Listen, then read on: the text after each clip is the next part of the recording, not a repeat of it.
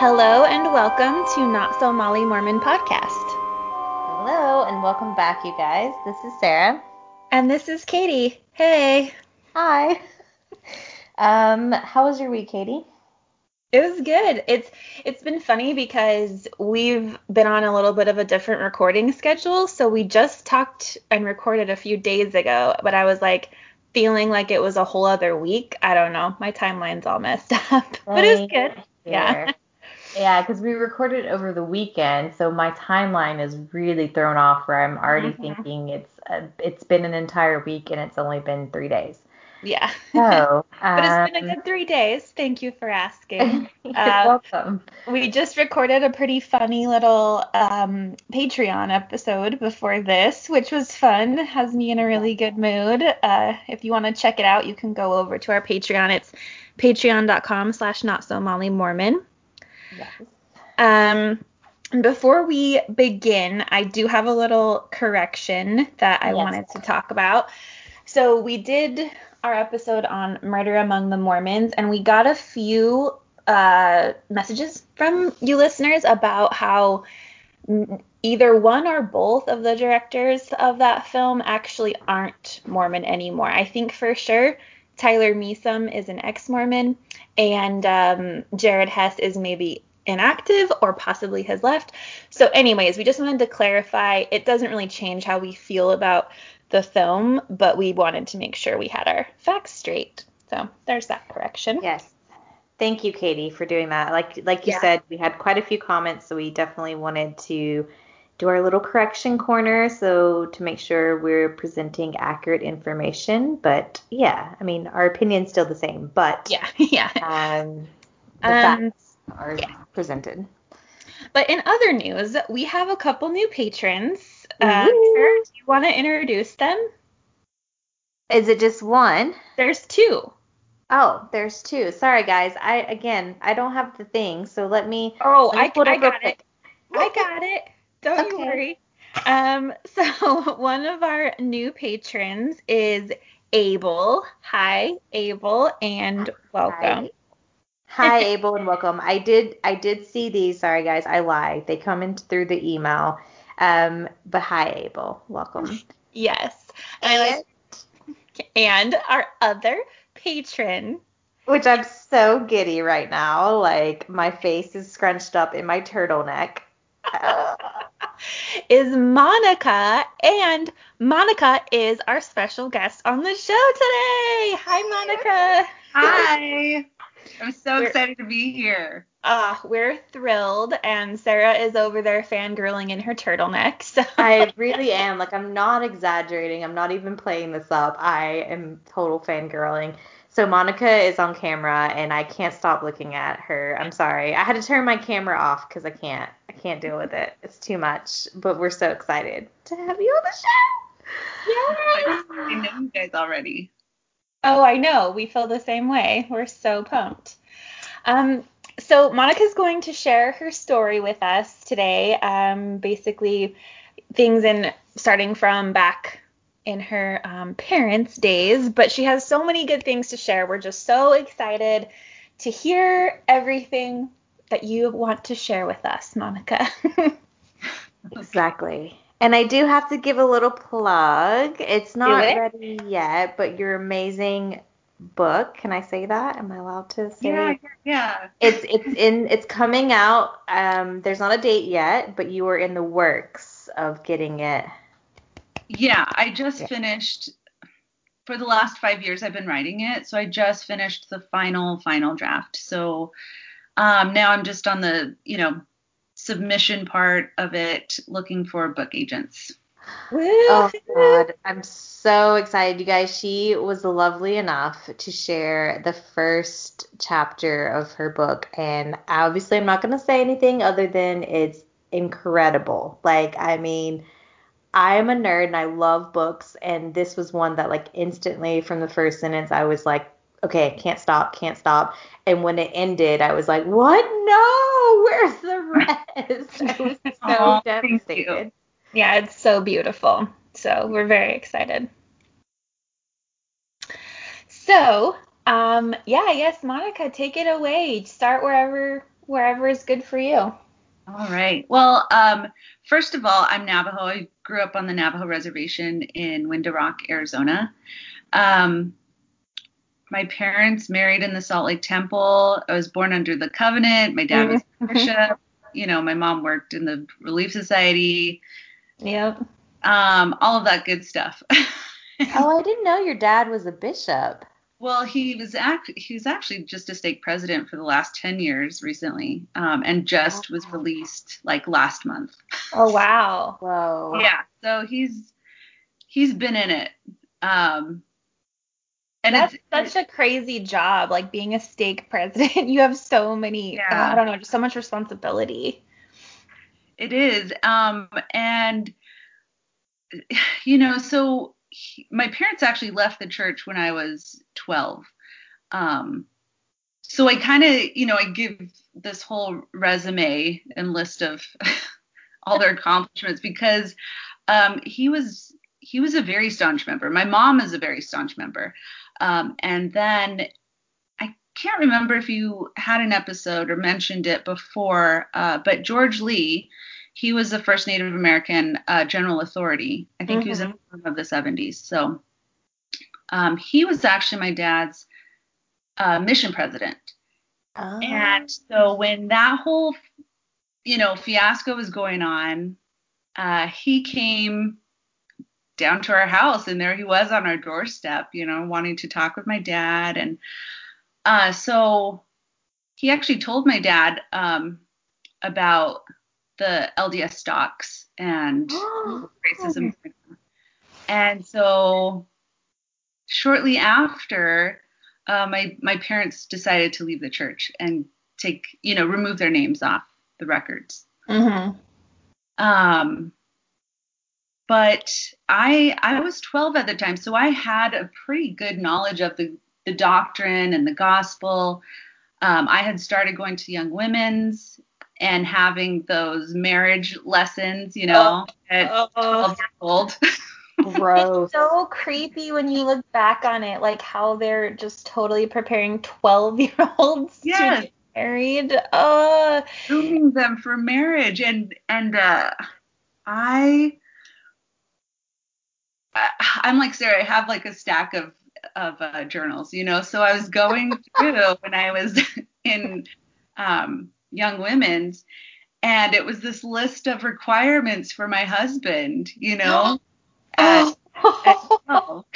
We were supposed to write down what we wanted in our future spouse, and they had to be a returned missionary, they had to be temple worthy, they had to have the priesthood. Oh God. Yep. So, all of mine had that. Yeah, and the temple that we were gonna get married in.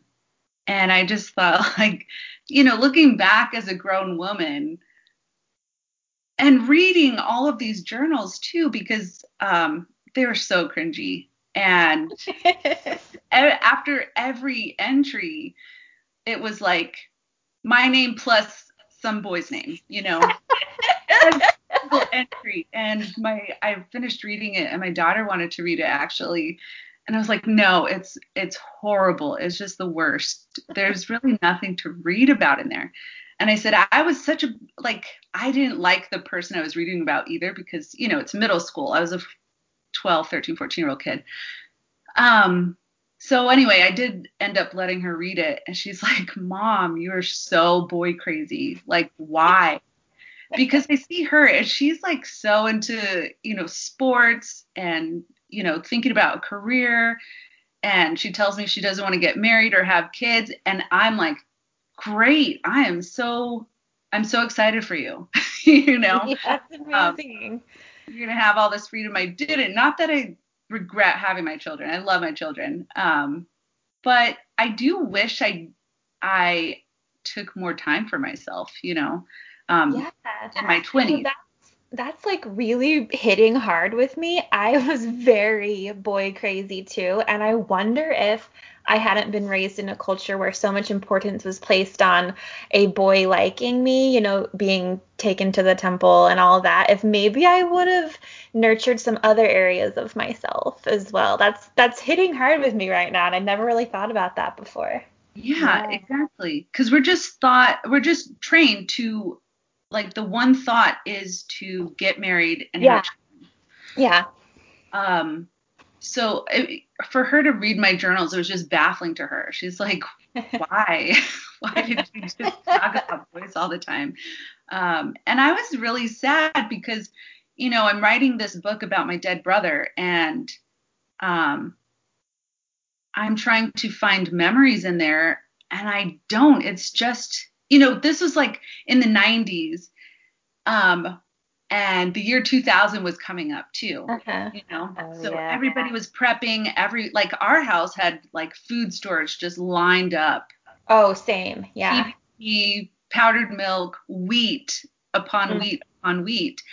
And so I don't know. I know in Educated, the girl, the author had written about how Mormons that she knew thought that the world was going to end in the year 2000. Y2K was coming, and like Christ was going to come, right? Oh, yeah, I heard that totally. Yeah.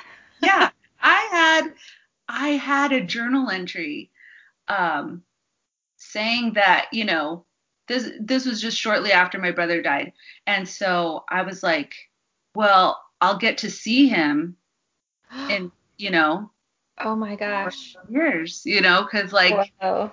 Christ is going to come.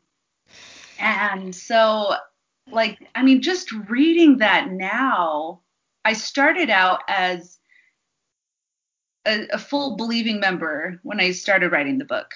We were living in Gilbert at the time. And oh, wow. Sorry, I didn't know that. Yeah. I didn't know that either. That's so fascinating. Yeah, 5 years later, I was like, no, this was 2 years ago. I was like, no, I think I'm done.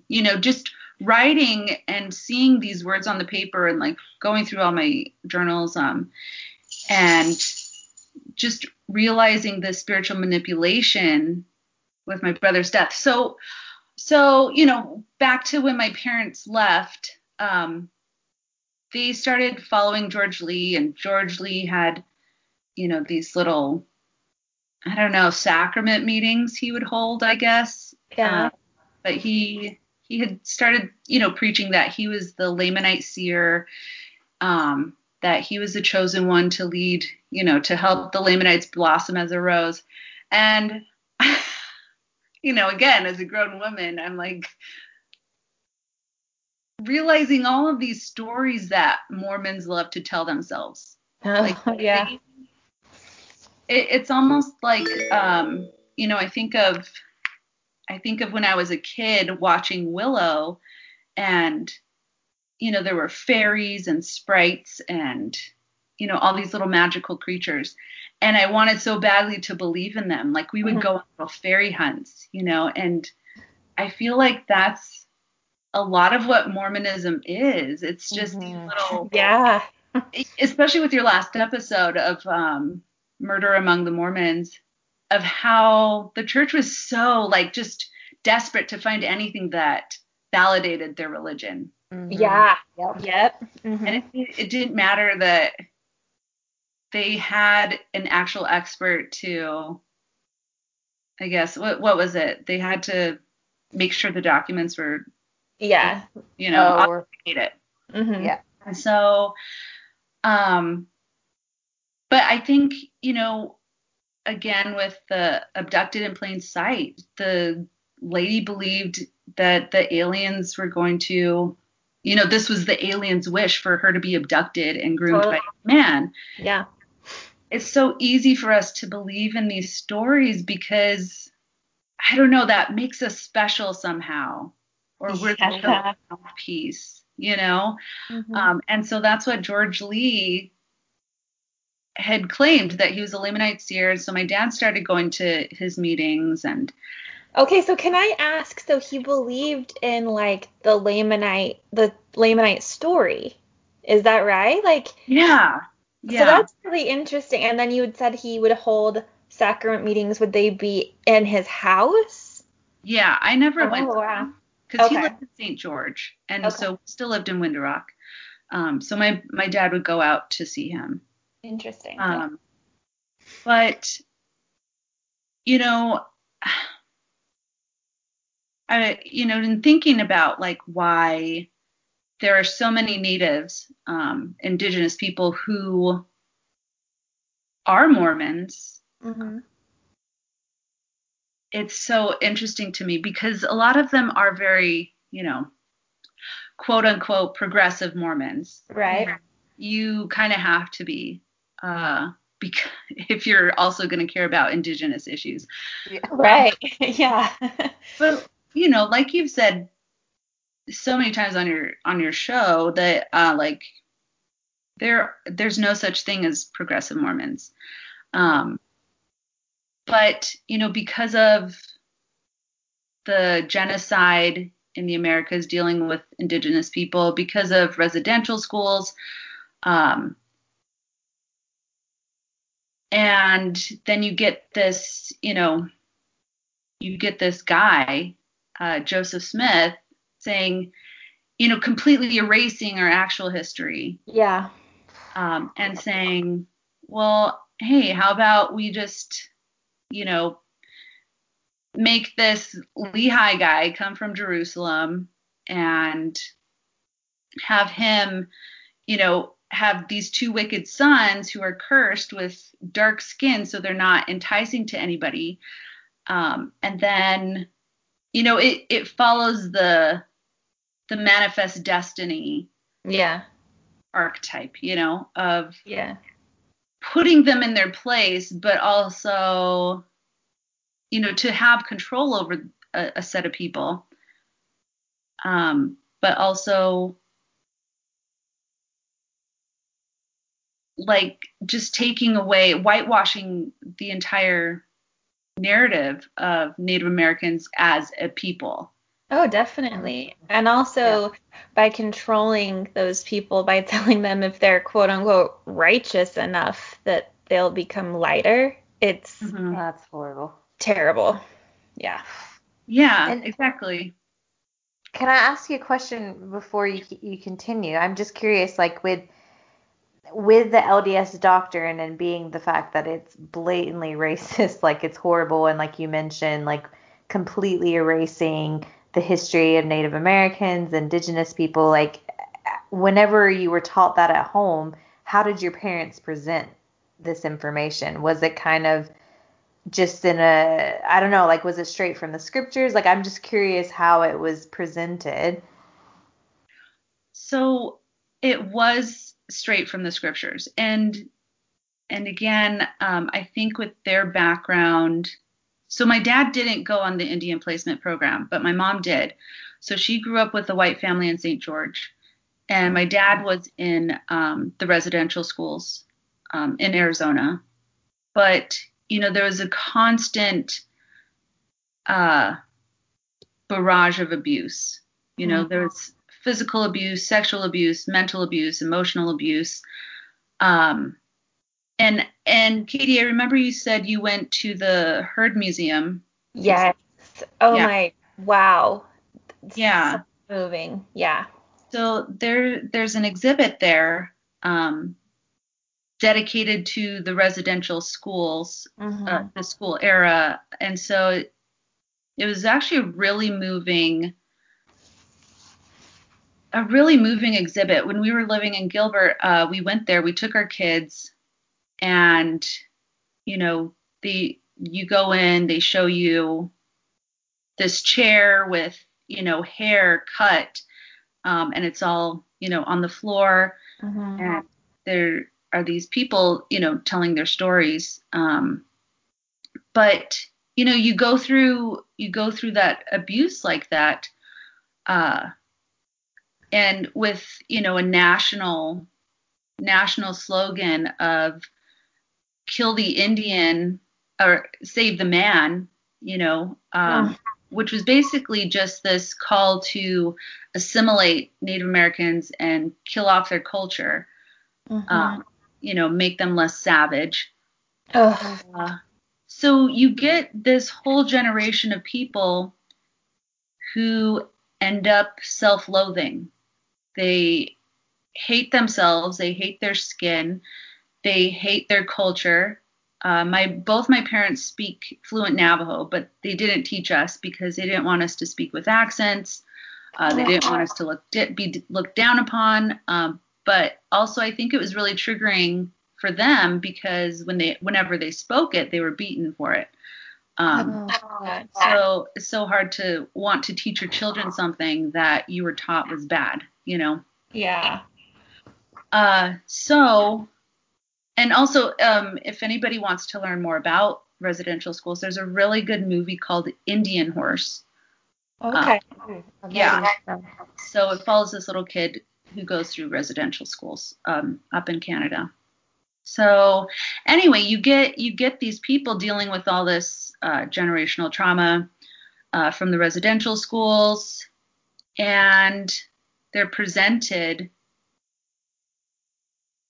with this program. A lot of them go through. You have to be baptized in the Indian placement program, and I think my mom was like maybe 8 or 9 when she went to live with this other family.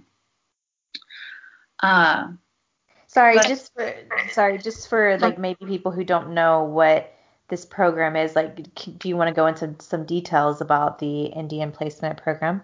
Oh yeah, definitely. So I'm just going to read it from Wikipedia. The Indian placement program, also called the Lamanite Placement Program, was operated by the Church of Jesus Christ of Latter-day Saints, officially operating from 1954 and virtually closed by 1996. It had its peak during the 1960s and 1970s. Native American students who were baptized members of the LDS Church were placed in foster homes of LDS members during the school year. They attended majority white public schools rather than the Indian boarding schools or local schools on the reservation.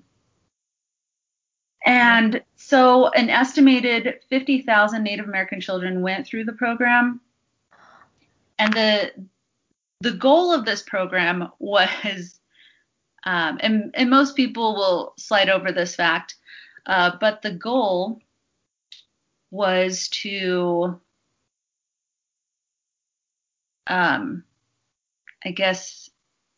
accelerate this blossoming that was foretold in the scriptures, to make these indigenous people make their skin turn white.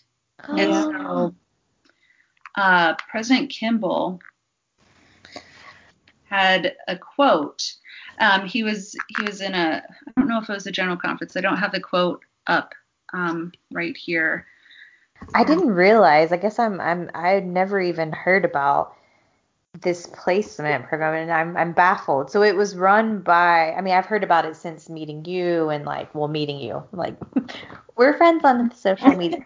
Yeah. But it's like my jaw drops to the floor that I had no idea that there was a program like this in the LDS Church. Like, I knew of the horrendous things that the U.S. government has done throughout history to Native Americans, but I did not realize that this was a program in the LDS Church. Like, that this is something that they, like, I guess sponsored is the right word. I don't know. Like, it's from them, right? Yeah, it was church sanctioned.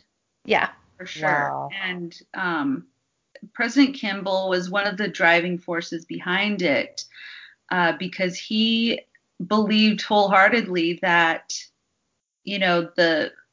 the Native people, their skin would change to white and delightsomeness. Yep. It's so fucked up. I found the quote if you want me to share it. Yes. So this is from General Conference, Spencer W. Kimball, October 1960.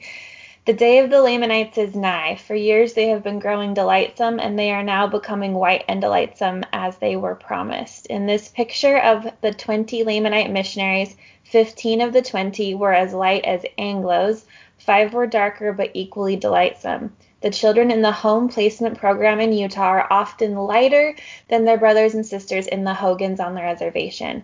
At one meeting, a father and a mother and their 16-year-old daughter were present. The little member girl, 16, sitting between the dark father and mother, it was evident she was several shades lighter than her parents on the same reservation in the same Hogan, subject to the same sun and wind and weather. There was a doctor in a Utah city who for years had had an Indian boy in his home who stated that he was some shades lighter than the younger brother just coming into the program from the reservation. These young members of the church are changing to whiteness and delightsomeness. One white elder jokingly said that he and his companion were donating blood regularly to the hospital in the hope that the process might be accelerated. What? Oh, God. Yeah, so I mean, you get that bullshit from the prophet, the actual prophet at the time. Yeah. And so, I was in primary. I remember being in primary and putting my two fingers up, for the Book of Mormon story song. Oh. And you don't realize all the subtle racism until you're out of it, because I wasn't going to a ward with, surrounded by white people. I was going to a ward surrounded by other Navajos, other natives, so it was this indoctrination of, I guess, this internalized teaching that we needed to be redeemed. We were on this path of redemption so we could blossom as a rose. And I think people just really wanted to believe that. They wanted, it was presented in this way of, you're a chosen people and you live on the promised land and you're a promised people. And the last shall be first and the first shall be last. All of these little prophecies and you want to believe it. You want to believe that you're special. You want to believe that you're going to help usher in the second coming, Oh, yes. So that's kind of how I internalized it at the time of I'm chosen, and that's the only way that you can really swallow something like that down. The erasure of your history and the racist doctrine of being cursed with dark skin. Yeah. You have to believe that you're going to be chosen and that your skin is going to turn white, Oh my God, there's so much wrong with so much of this. Ugh. It just makes me so angry. And I can't even, I don't have the right to even be angry about it, but I feel that feeling of just like, what the fuck? I didn't realize how many problems it actually caused until I was out of it. We talk a lot about the shame of being sexual or the shame of, identifying with different genders. But there's also, for a lot of members, for BIPOC members at least, there's the shame of being brown or black. Yeah. Yep. But you don't see it because you don't want to see it. Mm-hmm. Because if you see it, the whole foundation crumbles, because the whole foundation is built on this racist notion of skin cursing. Yeah. That's the whole Book of Mormon. Fuck, I just got chill bumps. Sorry, that I'm so grateful that you're on this podcast right now on this platform. Like, this is something that obviously Katie and I would want to draw attention to, but this is something we've never experienced. I've never had guilt for the color of my skin, and it's so incredibly harmful and destructive and horrendous that religion is based on that. Like, it's based on having a racist doctrine, a racist, foundation, and then furthering it by brainwashing its members who aren't white by saying, you know what, you're only ever going to be good enough if you're white and delights them. Oh, Like, I'm just so sorry that you ever felt that, and I'm sorry that we can't relate, but it's so important that we want, like, to have you and as many people as we can on our podcast and on this platform to speak up against this. Like, this is a religion that is really powerful and wealthy and is completely the opposite of any type of progression that we want to go towards. yeah. Mm-hmm. Exactly. And it was funny. I remember you guys were talking about, there was a story about the Utah school that didn't want to do Black history. They wanted, they could opt out. So I had posted that on my Facebook, and so one of my friends from Wisconsin, but she grew up in Utah though, and now lives back in Utah. So, but I had met her in Wisconsin, and she had said, "I don't understand why. Why would people do this?" And I was like, "Well, basically because the doctrine is racist." And so she wrote back and she said, "I agree with your sentiment that if questionable things come up in lessons or conversations, then we need to speak up. But overall, the Church of Jesus Christ does not teach racism as some have accused. In fact, they are very much against racism." And so then she, brings all the, like, Gordon B. Hinckley and Russell Ballard, I don't know, Oakes, all of these, like, God, all these quotes. But So wait, can I just ask, is she white? Yes. Oh my of course God. she is. I was over here like, I'm gonna ask, but I already know the answer. Yeah. So I said, with all due respect, the very idea of cursed Lamanites is a racist and harmful doctrine and has been taught since the very beginning. So, and I was like, with all due respect, I'm a lot older than you, and I've been in this church longer than you have, living and you're a person of doctrine. color. Yeah. Yeah. Just because I'm brown and don't come from, pioneer heritage doesn't mean I don't know. Yeah. Ugh. So put yourself down. Yeah. I've been in here a lot longer than you have.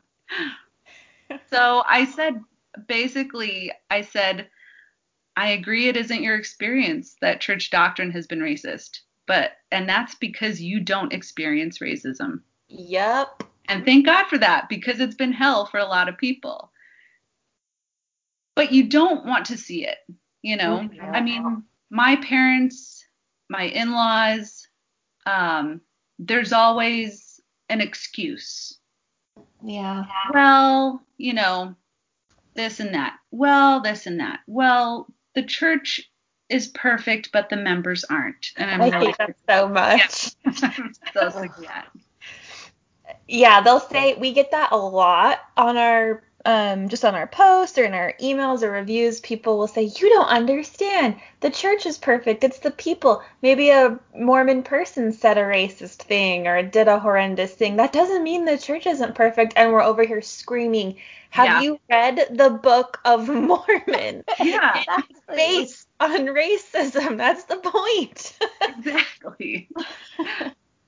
So it's funny though, when my parents left, so many people left the church.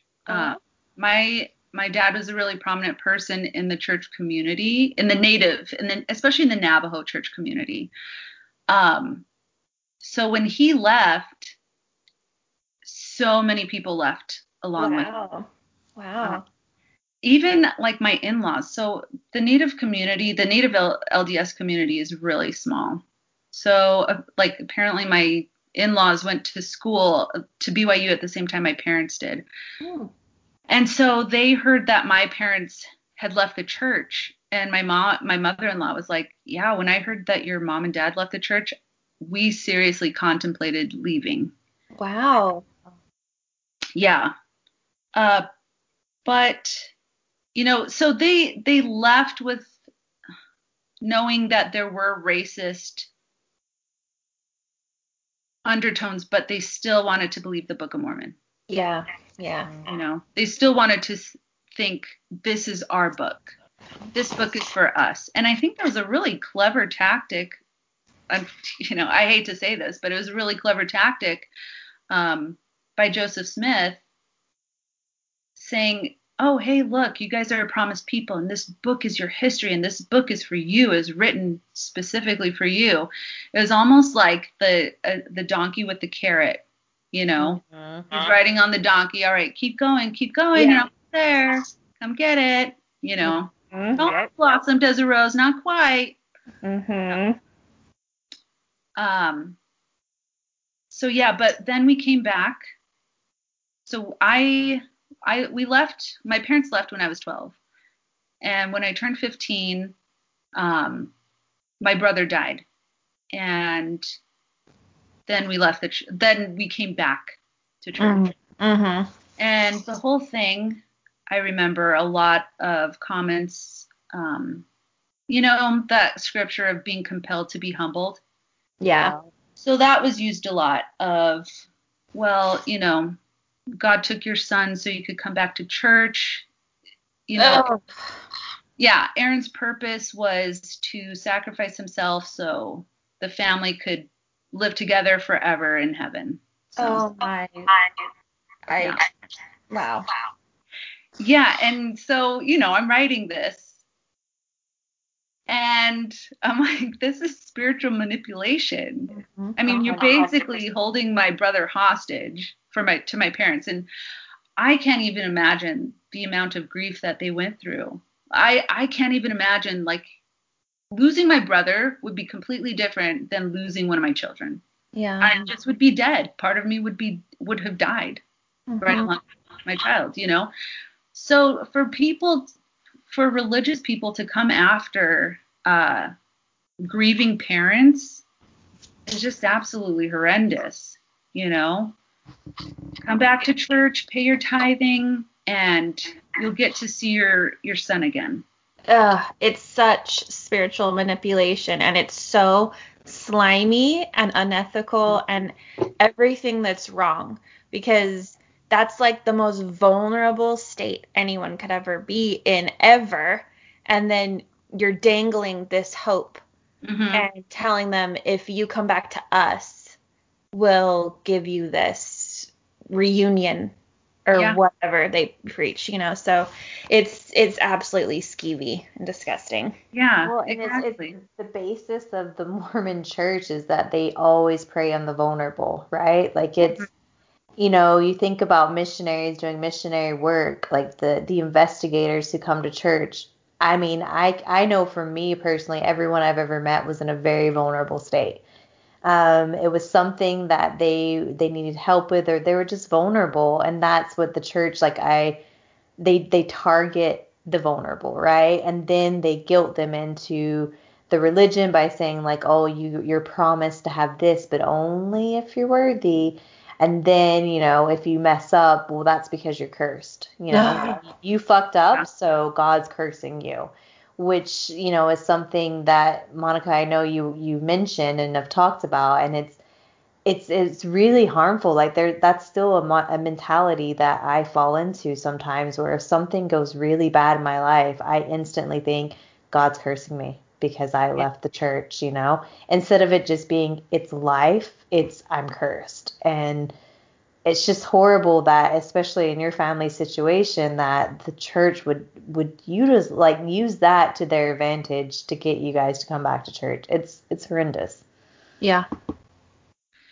Yeah, exactly. And so, you know, the book starts off me going back to school, you know, right after my brother dies. And, you know, my parents have these meetings with missionaries now so they can get rebaptized. Like they're just like all in again. Wow. Despite, you know, knowing about the stocks, despite, you know, the racism, you know, you just kind of sweep all that aside. The only thing that matters is, you know, their son, seeing their son again. And And it's been really interesting watching that. I have, you know, I see things differently now as an adult watching my parents. And I understand why they're doing things the way they're doing it. My dad would just throw himself in his calling, and he would hardly be there. He was a stake president for the last 10 years. So he would hardly be there. He would have to miss family functions or, my kids' birthday parties because we lived close to him for the last 5 years. But he'd say, oh, I can't, temple excursion. Oh, I can't, this or that. Got church meetings. And I just thought how sad it was that, the church makes you believe you have to give up your entire self for this institution.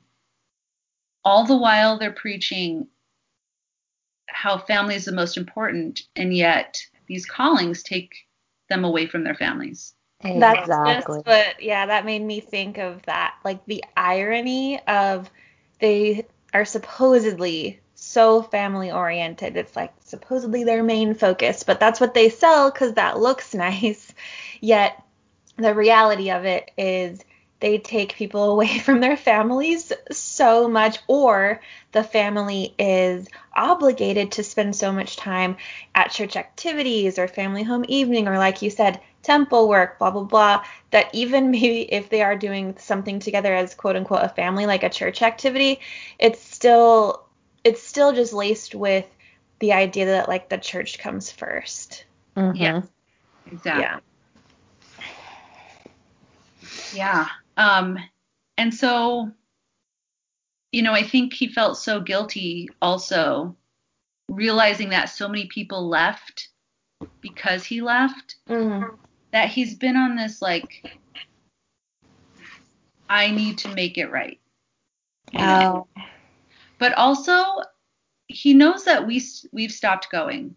Yeah. And I was kind of bracing myself for, he's the patriarch of our home, and so, and he's not shy about lecturing us. So I was bracing myself for a lecture, but he talked with Sam, and Sam knows his scriptures in and out.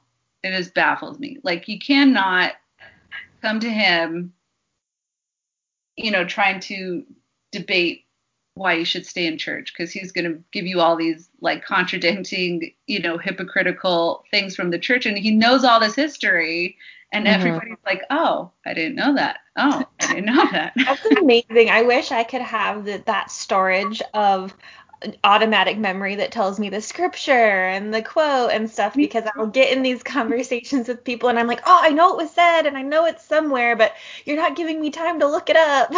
Exactly. And because I'm not that way. I will totally stutter through a debate like that, Yeah. So it was actually Sam who talked to my dad and said, you know what, we're going to just step away for a while. But I think, because he left himself, I think he kind of granted us that grace of like, all right, I understand, but Oh, yeah. But because I have my dead son, I still need to be in here, in it. So, sorry, I didn't mean to interrupt you. I was just going to say, how is it since then? Like, does he know about your book and like the fact that you're not shy, like you're very outspoken about your beliefs, and obviously like calling out the racism in the Mormon church and just the absolute ridiculousness of it all? Is that something that they're okay with, or is it difficult, I guess? I don't think he knows. He's not on social media at all. Right. So, isn't that so great? It helps. That helps. But I know he does. I know, and I blocked some of my aunties, his sisters, because they're really meddling. I blocked them off my social media because every once in a while I'd get a call from my dad, and my dad would be like, my sister said you posted this or whatever. And he would kind of feel rough about it. And I'm like, Dad, I could post whatever I want. So, so I don't know. We are trying to be very respectful of each other's free will, I think. So, because it's been pretty rocky, just lots of ups and downs. Because I'm a girl, and because Mormonism breeds patriarchy, and I'm supposed to act a certain way, and I'm supposed to be proper and not cause waves. And so, but I think after all these years, we've kind of come to this spot of giving each other grace, and so I hope that continues.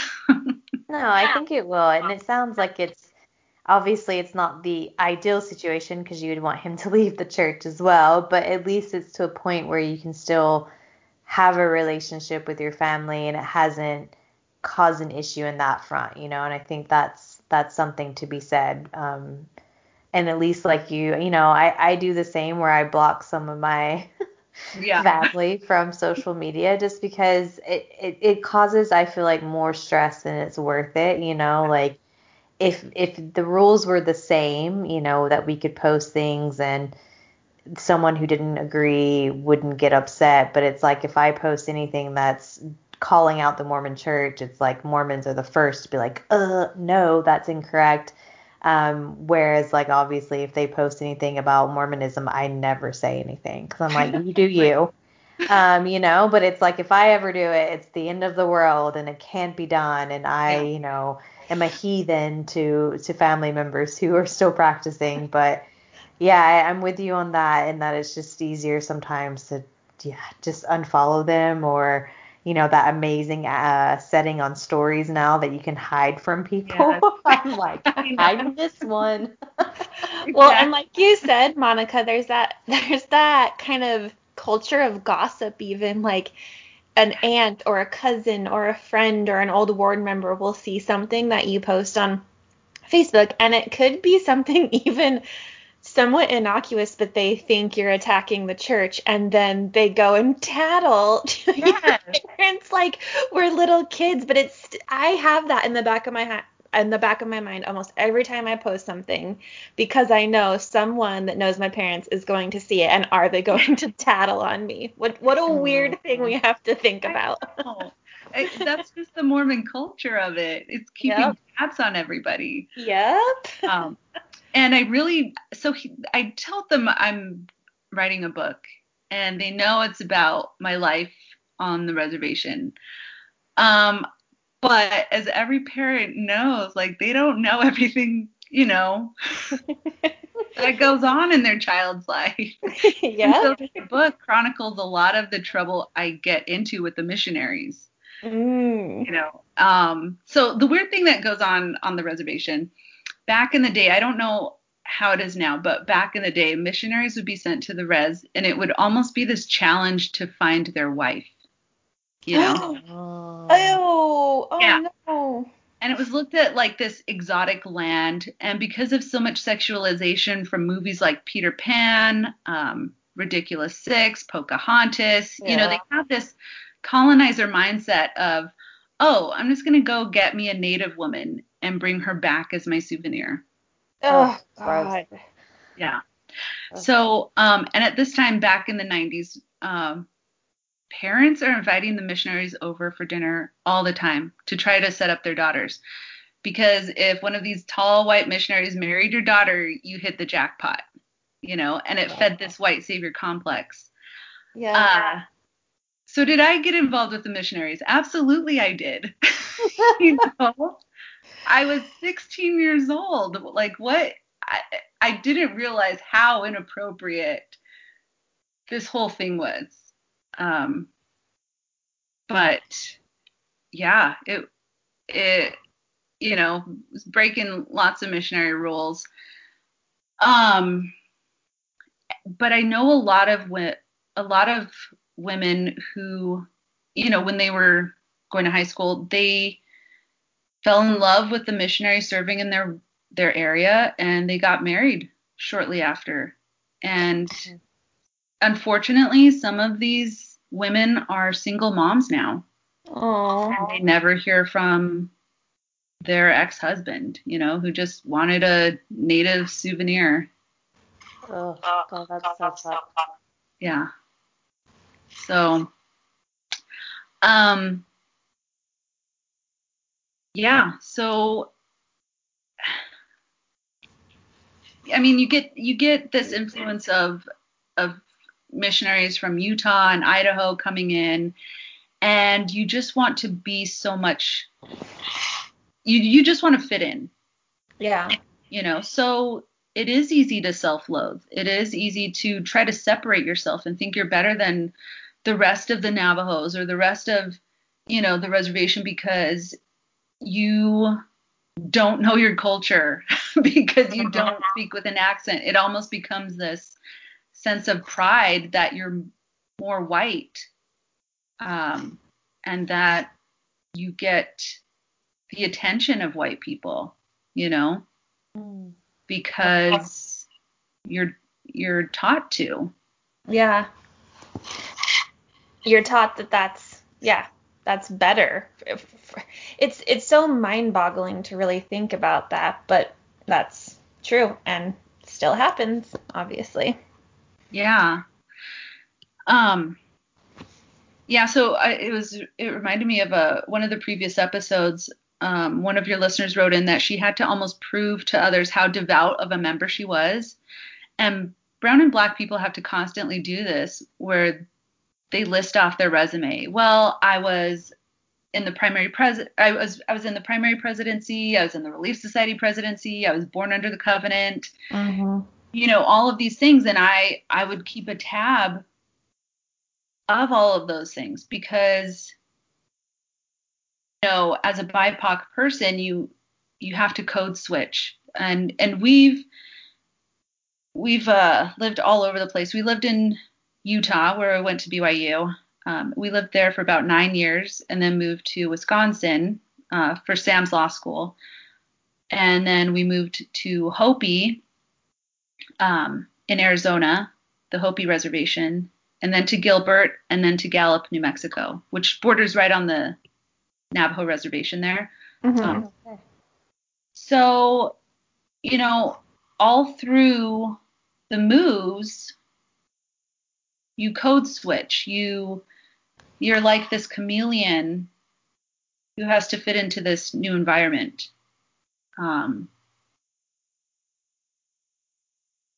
You're in Utah, you have to be pleasant and pleasing to the Utah Mormons. You move to Wisconsin, it's a lot more liberal there, so it wasn't as hard, but still, there's still this element of code switching. So you fit in, Yeah. Gallup, when we moved to Gallup, we had these acquaintances. He used to be one of the missionaries on the res, back when I was in high school, and he apparently lived in Gallup, moved there with his family. And so we got together with them for dinner a couple times. And when we first moved to Gallup, he's like, oh, hey, come, meet this other couple that's in our ward. So we meet them. The first thing out of his mouth, the business partner guy, he's like, oh, it's so nice to actually see successful Native Americans. Oh my God. And Sam and I are like, okay, we know where this is going, because we've been in this situation so many times. It's always this thing with people, of figuring out how to treat you, how, if you fit in enough. Oh, well, they don't speak with an accent. Oh, well, they're educated people. Oh, they seem, very normal, the way they dress, code switching is this whole chameleon act with everything, your speech, your dress, your personality, all of it, your humor, all of it, to fit in essentially anywhere you go. Yeah. To fit in on the reservation, but also off the reservation. And so we knew where this was heading. And the wife of the business partner, she was like, oh, so why is alcoholism and poverty such a problem on the reservation? And so Sam was like, she's like, are they just lazy? And Sam's like, whoa, hold on. And Sam, I'm sorry. Keep going. Well. And the thing with Sam is, he just came out of law school and like his specialty is native law. So he's well versed in all of these government atrocities dealing with native tribes, Mm-hmm. So he's like, well, I guess it's a history lesson. And the whole night turned into a history lesson, telling them about, the genocide with the indigenous people and reservations and residential schools. And the whole time they're like, oh my gosh, I didn't know that happened. Oh my gosh. And I'm like, hold on. Like, this missionary friend, I'm looking at this missionary friend. I'm like, your wife is so ignorant. Why have you not been teaching your wife? Like, you lived here on the reservation for like 2 years, like almost 2 years of your life was spent on the reservation teaching, the Navajo people. So I don't understand. But yeah. So going back to the book, I'm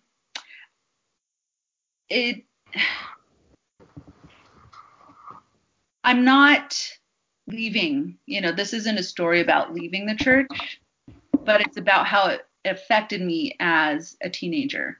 Mm-hmm. A teenager who's just being fed information. How it affected my self-esteem, how it affected my life choices, later on. But we didn't leave until just 2 years ago. And my husband grew up very similarly. He grew up in Canada. He's Blackfoot and Oneida. And, so it was a very similar upbringing. His parents were, got married in the Salt Lake Temple, went to BYU. He served a 2-year mission to Las Vegas. And we met at BYU.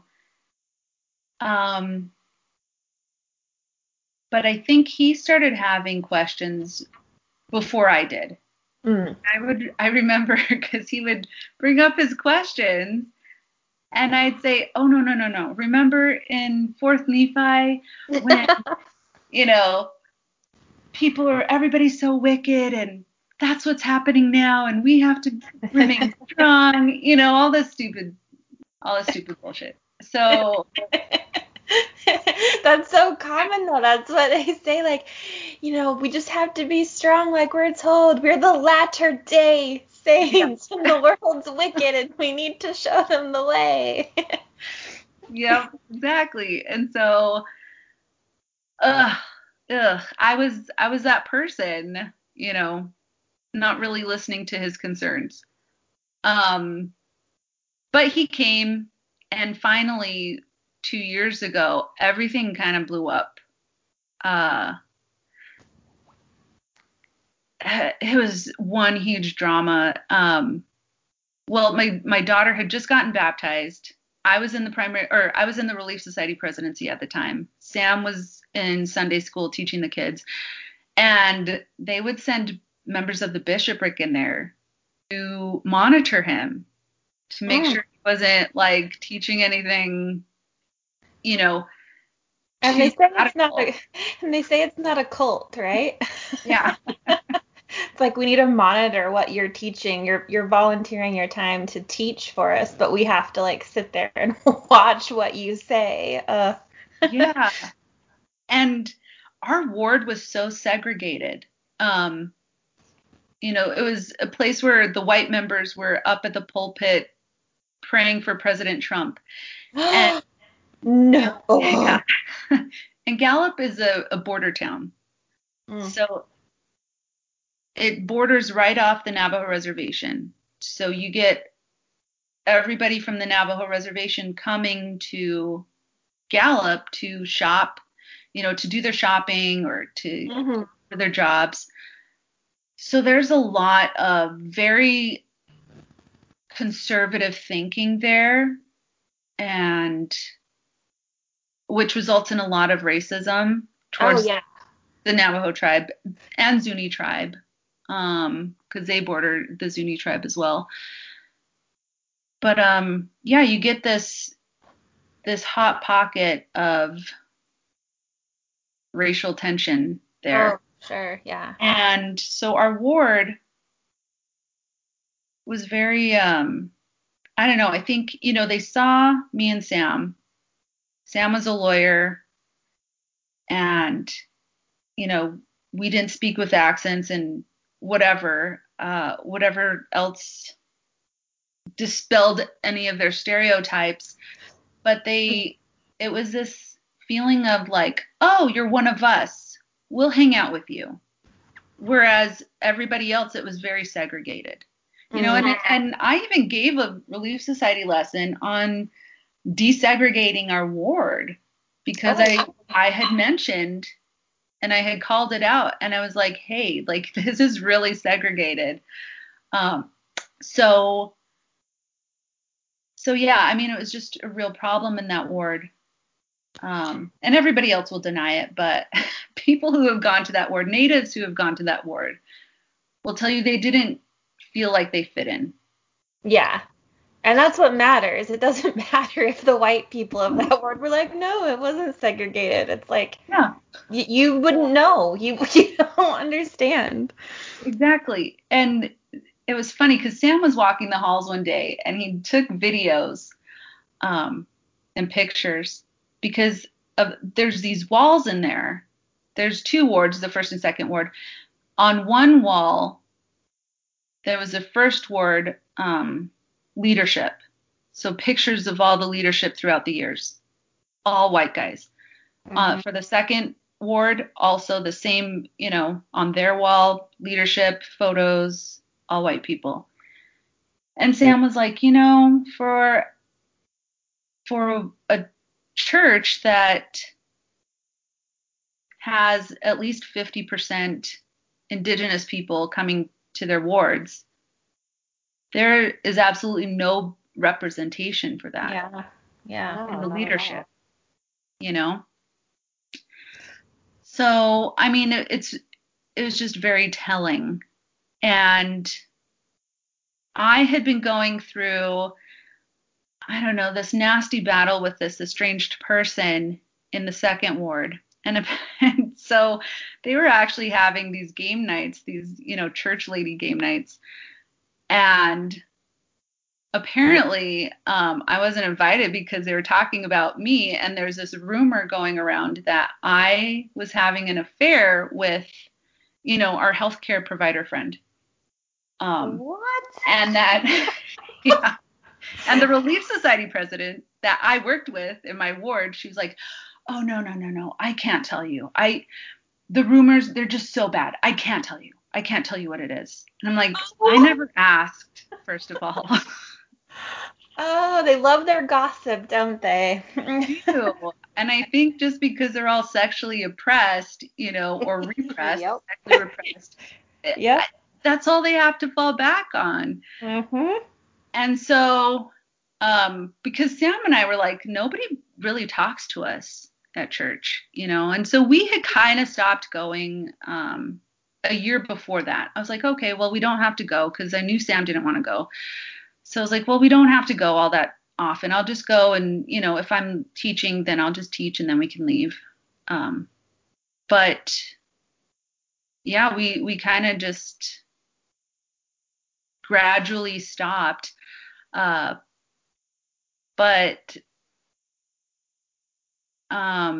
this all happened like right around, it kind of all blew up right around the same time after my daughter got baptized. And then my son came and said that his boy from the young men in his class had told him that my son's faith was failing because he was a cursed Lamanite. And that's why he questioned. Oh my God. Oh my. So he was telling me, after researching these things, this religion isn't for me. It's very racist and misogynistic. And, he's the one researching. He's the one. Yeah, he's the one researching things. He's the one like, this isn't okay for women to be in. Like, I don't know. Mom, I don't understand. Mom, what are you doing? Yeah. And I was like, oh my gosh, you're right. Like, all of your concerns are completely valid. And he was like, Mom, I have gay friends. Like, this is just so hateful. This religion is so hateful. I can't be a part of it. And I'm like, why couldn't I be like that? Like, here's my son being the example saying, I can't be part of this hateful religion. And I think it finally clicked for me. And I finally started seeing everything, the racism, the misogyny, the hate towards LGBTQ, all of that I started realizing at that time. So I cussed out my Relief Society president, cussed out my ministering. Yes. And she's like, basically like trying to guilt trip me. And she's like, well, who's going to take your calling? I was like, I don't know. That's your problem. Yeah, not my problem, lady. Really? That's her way of trying to guilt trip you? It's like, okay, you can just find another teacher. It's not like God actually calls them anyways. Yeah. Plus you're all wrapped up in all these drama rumors, like about me. I'm not going to trust them. What should I say? I just can't help but imagine all these Karens with the Karen haircut being like, oh, did you hear about Monica? Oh, we gotta talk about it. And you're just like minding your own business, just doing your damn thing. And they're like, did you hear? Seriously. Sexually frustrated white Karens who are like, oh, we gotta get on someone. Let's get some gossip. It's gotta be Monica. Okay, so I took my kids to one of their appointments, and the business partner guy, he was like, oh, well, you're really dressed up. Why are you so dressed up today?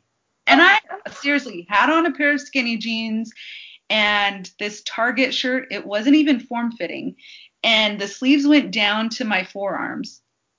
And it wasn't a big scoop neck or anything, so my cleavage wasn't showing. But he was like totally making the assumption that I was there to be a home wrecker. Oh my God. Because of these rumors. I went to go see the healthcare provider friend, because my kids had an appointment.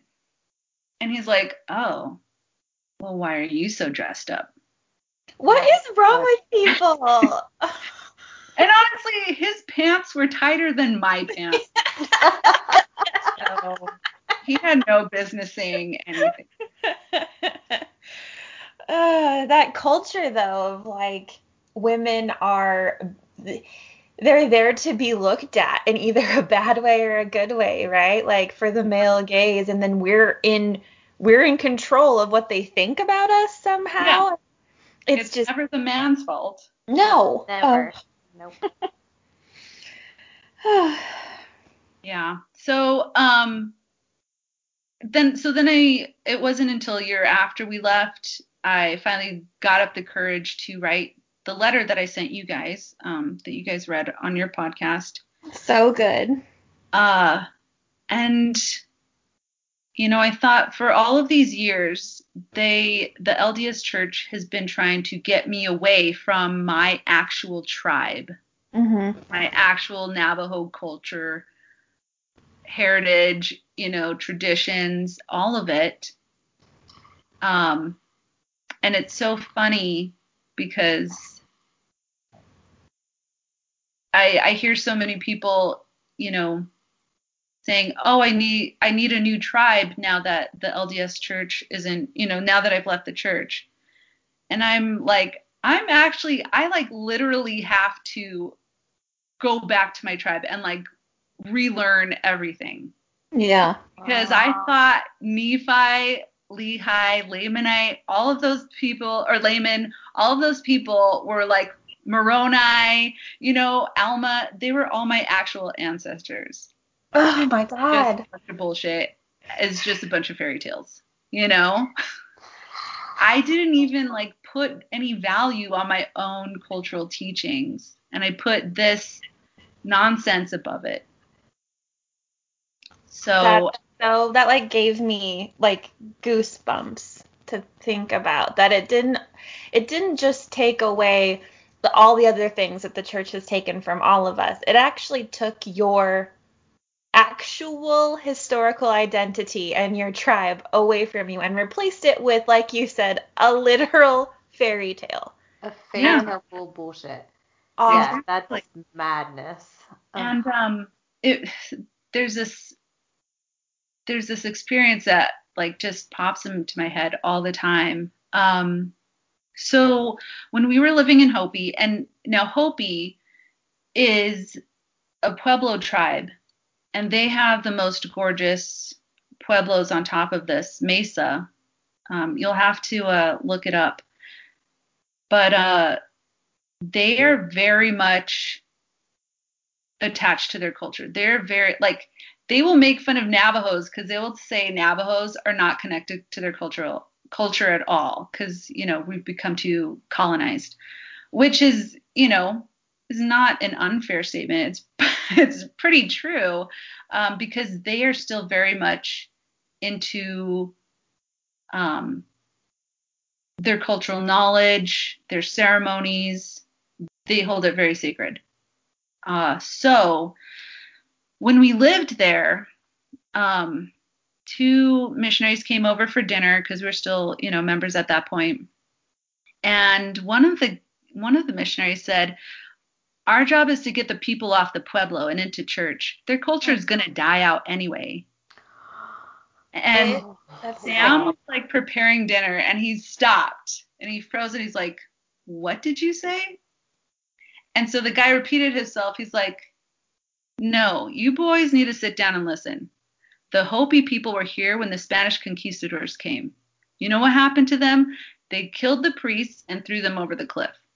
The Hopi people have survived colonizing religions over thousands of years. You think two scrawny teenage boys are going to change that?" He said, "Better question. Do you think they should? Absolutely not. Your job isn't to change them or kill off their culture. Your job is to learn to love other people."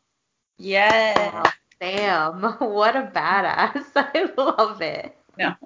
But, and, I had made so many excuses over the years. And it was just, it's little things like this that happened.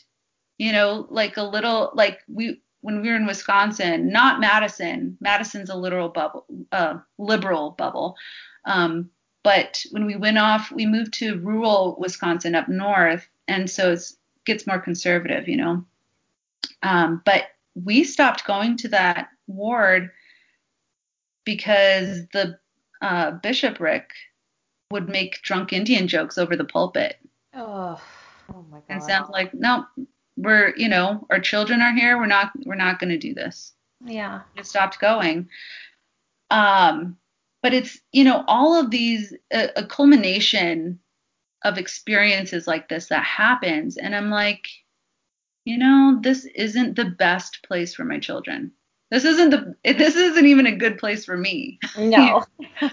But yeah, you're in denial for so long because you've been taught to fear the last days.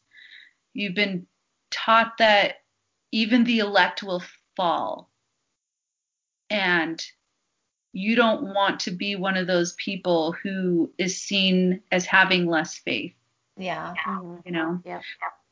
But once you leave, you realize that religion doesn't have a monopoly on spirituality. You realize that you can still be a good person without religion. You realize you can have happiness without religion. You leave that bubble and you have all this, this actual freedom. But while you're in the bubble, you're just so afraid. At every turn, you're taught to be afraid of leaving. Definitely. Wow, well said. And do you feel like you're at that point now, after leaving the church, that you have all these things without a religion, that you're in a place where you can say you're happy, you don't have this fear and this looming dark cloud above you that's constant guilt and shame, but like you're free to be you and to embrace your identity, your culture, spend more time with your family, like have all of these things that ironically the church says that you get with them, but in reality they strip all of that away from you. Yeah, I feel like I'm in a really good place right now. Last year, right when you leave the church, it's your whole foundation crumbles because you feel so betrayed, you feel so angry because something you gave your whole life to turns out to be a fraud. And so I was depressed and angry for a good, 3 months. And then I found your podcast and it like just brought such humor to it, that it like your podcast just saved my life. It was so nice to hear that other people felt the same way I did. It was so nice to hear all the crass jokes and I just like all the irreverency, because I'm like, yeah, fuck that church. You know what I mean? I'm telling you, it's therapeutic. People think we're just being bitchy, but it's like it helps. So therapeutic. So, I think it's taken a while for a little bit longer for Sam. I think because he's also dealing with his 2-year mission of just being so angry that that they took that 2 years, but also trying to reconcile well, what was the good that maybe had come out of it too, So he's more on the atheist spectrum and I'm more just on the agnostic spectrum. And our kids are just kind of I guess in between, but I guess agnostic too. But we're trying to be take greater efforts in learning about the Blackfoot culture, learning about the Navajo culture, being part of ceremonies. They had their naming ceremony not too while ago. And it's nice to be part of that now. Like I feel sometimes like an imposter. And I actually just had a conversation with my daughter last night because she was like, well, I'm not 100% Navajo. I'm not 100% Blackfoot or Oneida. And she said, I don't know where I fit in. And I feel like I don't know anything about my cultures anyway. And so she was really sad about it. And I said, this is the thing, like you're not like a dollar bill. You can't be separated into quarters and halves. You're like completely Navajo and you're completely Blackfoot. Nobody is saying that, you have to separate yourself. just because you have this amount of blood quantum. Yeah. You know? Yeah.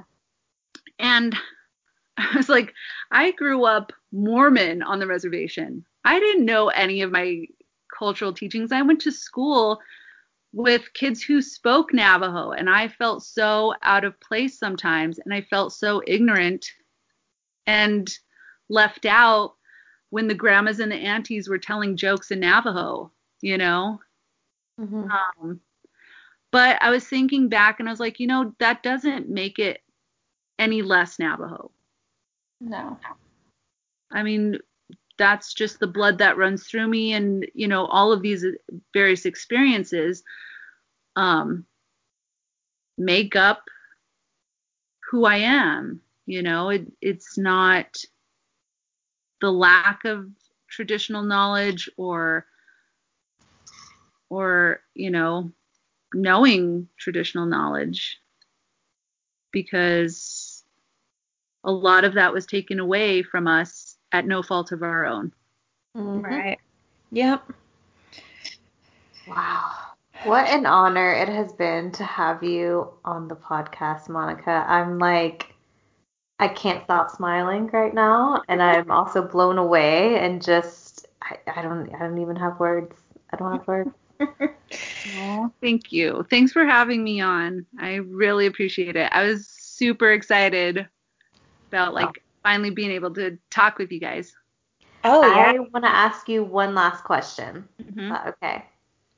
Will you please be on another episode once your book is officially live and published, and then we can talk about it in all the details? Because I know I'm dying. I'm sure as soon as it's published that people who read it are also going to want to just chat with the amazing author. And I want to know more. I feel like this hour and however long has gone by so fast, and we've barely touched the surface. And I'm like, I need another episode. Yeah. I need another one. Absolutely. I would love to. Yay! All right. Well, sadly, I guess we'll wrap up. But thanks again so much, Monica. Thank you all for listening. And yeah, we'll be back next week. We will, and hopefully soon with another episode with the lovely Monica. For sure. All right. Bye. Bye.